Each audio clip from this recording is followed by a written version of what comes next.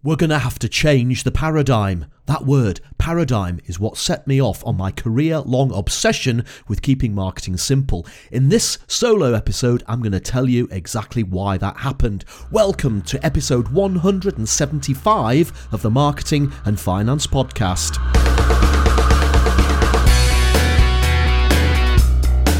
This is the podcast for ideas and inspiration on marketing your business and growing your business, and for discussing topics on all things finance. I'm Roger Edwards, a marketing guy and keynote speaker from Edinburgh. Talk to me if you want to cut the BS and complexity from your marketing strategy.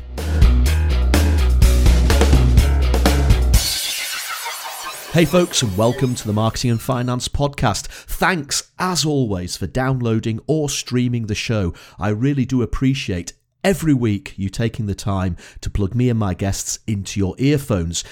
This week it's just me and the mic talking about why I have this career-long obsession with simplicity in marketing. What set me off down this track? What I learnt quite early on in my career that I still apply today with the people that I work with. I've just come back from Serbia. I was speaking at the Content Experience Conference in Belgrade. It was another great opportunity to meet people from a different country, obviously, and to realise that simplicity in marketing is something that we need the world over. It doesn't matter whether your company is based in the UK, in Europe, in the United States, whatever country you're in, we all struggle with complexity. My obsession with keeping marketing simple started to develop after I'd moved to Edinburgh back in the mid-1990s. What set me off along this track was taking part in a strategic review and product development.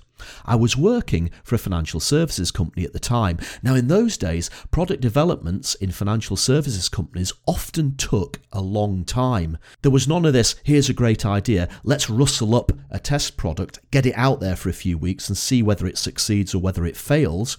Back in the 1990s, with very old computer systems, mainframes and such like, things did take ages. We were looking at 18 months to 2 years to build a new financial services product. Something like an investment bond, a unit trust or a life insurance policy devoured IT time and sucked in most of the company resources for months, if not years. The amount of money companies had to invest to launch products in those days was high because of that time that it took. And therefore, they would always want to make sure that they were going to make a massive return on their investment. And I don't mean just a couple of percent. They would often go into set returns on investment of between 10 and 20%. The company I was working for at the time was looking to launch a new form of investment product, and it hired in a big management consultancy firm to come in and help us with the project. We set aside several weeks, and they hired a venue out in the countryside. It looked like one of those stately homes or manor houses you see in TV series, with a long sweeping driveway, expansive grounds and gardens, and a little peace and quiet away from the distraction of phones and meeting rooms. In a time long before mobile phones, it was possible to escape entirely from the daily routine. We didn't even have time to use the payphone to call the office during the breaks. We arrived each day to plenty of strong coffee, croissants and Danish pastries. The consultancy firm brought with them a crate full of flip charts, mountains of post-it notes and piles of coloured pens. We set about looking at the strategy for this product development.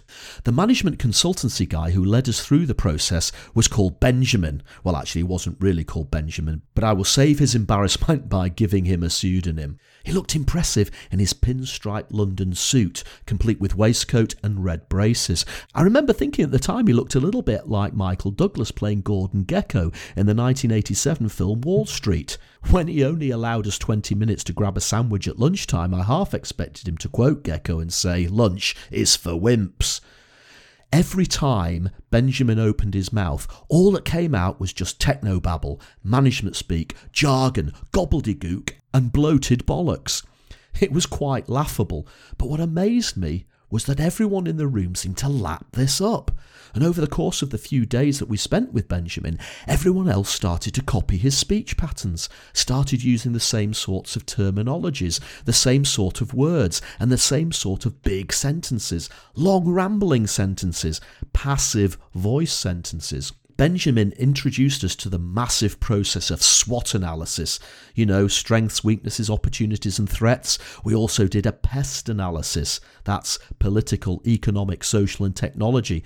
We looked at Ansof's matrix and Boston grids. We even touched upon Maslow's hierarchy of needs, and we analysed all of this to death.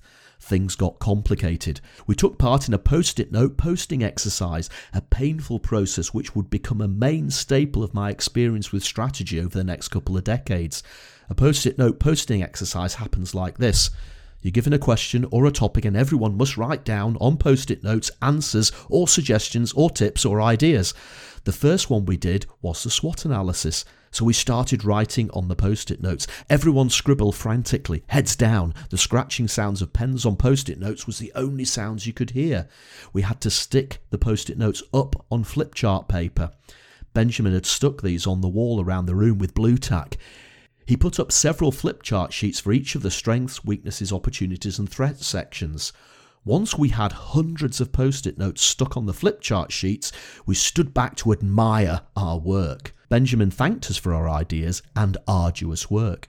He asked us to rearrange the post-it notes under different subcategories.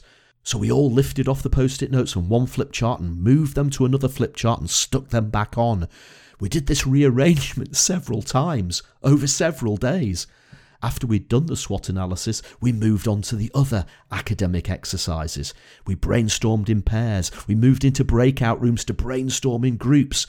We drew conclusions from the SWOT and PEST analysis, looked at the customer feedback and came up with product scenarios.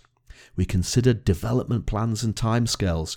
What would we need to do to launch this to the market? What resources would we need? After 2 weeks, Benjamin came back. He'd written up a lengthy document. I think it was probably about 60 pages long, and most of what we'd stuck on the wall on those post-it notes he'd regurgitated into the document. This was the days before digital, of course, so somebody somewhere had to type all of this up, and it cost us a fortune. I remember him standing there at the summing up and saying, I think we've got the basics of some very good product ideas here. And then he said, and I'll never forget this sentence, we must now finesse the paradigm to achieve maximum alacrity. Yeah, seriously, here's that sentence again. We must now finesse the paradigm to achieve maximum alacrity. I could see some of the other members of the team sitting there with their tongues hanging out, lapping up this nonsense. I'm thinking, what a load of rubbish. We must finesse the paradigm. What's wrong with refine the idea? That's what he meant. Does finesse and paradigm and alacrity sound more professional? Does it sound more deserving of the high price tag placed upon Benjamin's services? That was my introduction to the gobbledygook world of management speak. I saw many more examples over the years.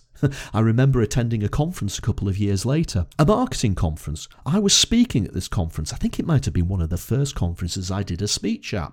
I was therefore quite nervous. The subject was sales ideas or something like that. Anyway, this other speaker, let's call him Phil, came onto the stage. His subject was selling product. He started his speech by saying something provocative like, investments are dead. We must change the paradigm. We must change the paradigm. There's that word again, paradigm. I don't know whether somebody had bet Phil whether he could use the word paradigm as many times as he possibly could in his speech, but he used this word as many times as he possibly could. He kept pausing and saying every few slides, we need to change the paradigm, or we need a different paradigm, or the paradigm is exhausted. I was waiting, maybe praying for somebody to put their hands up and say, can you just explain to me what a paradigm is? That word paradigm haunts me to this day. I wish I'd run a sweepstake beforehand to try and guess how many times Phil would use the word paradigm. In the end, people in the audience were starting to snigger, starting to stifle laughter every time he said the P word. And so was I. I had to bite my lip every time Phil uttered the word paradigm. In the end, it just made him look extremely foolish. Why do we feel, especially in professional industries, that we have to use such bureaucratic claptrap? As my career developed and I found myself leading teams, I found myself fighting back against management speak, mumbo jumbo and jargon. It became a bit of an obsession. I'd start calling people out in meetings if they use cliched management speak phrases. For example, an IT person might say, "I don't have the bandwidth." I'd snigger and ask, "What's wrong with 'I'm busy'?" I did sometimes think that people probably thought that I was being a bit of an irritating git. But here's the thing. If you ask other business people what they think of management speak, mumbo jumbo and jargon, they all criticise it. They all call it out. They all have a laugh about it. They laugh about it, but they still use it. Okay, I'll put my hands up. Over my career, of course I've used such language, even when I've been trying hard not to, but we really, really must stop it. If something's unique, you know that it's just the same as everything else. If it's very unique, you know the copywriter doesn't realise you can't have degrees of uniqueness. Innovative is equally meaningless. Game-changing even more so.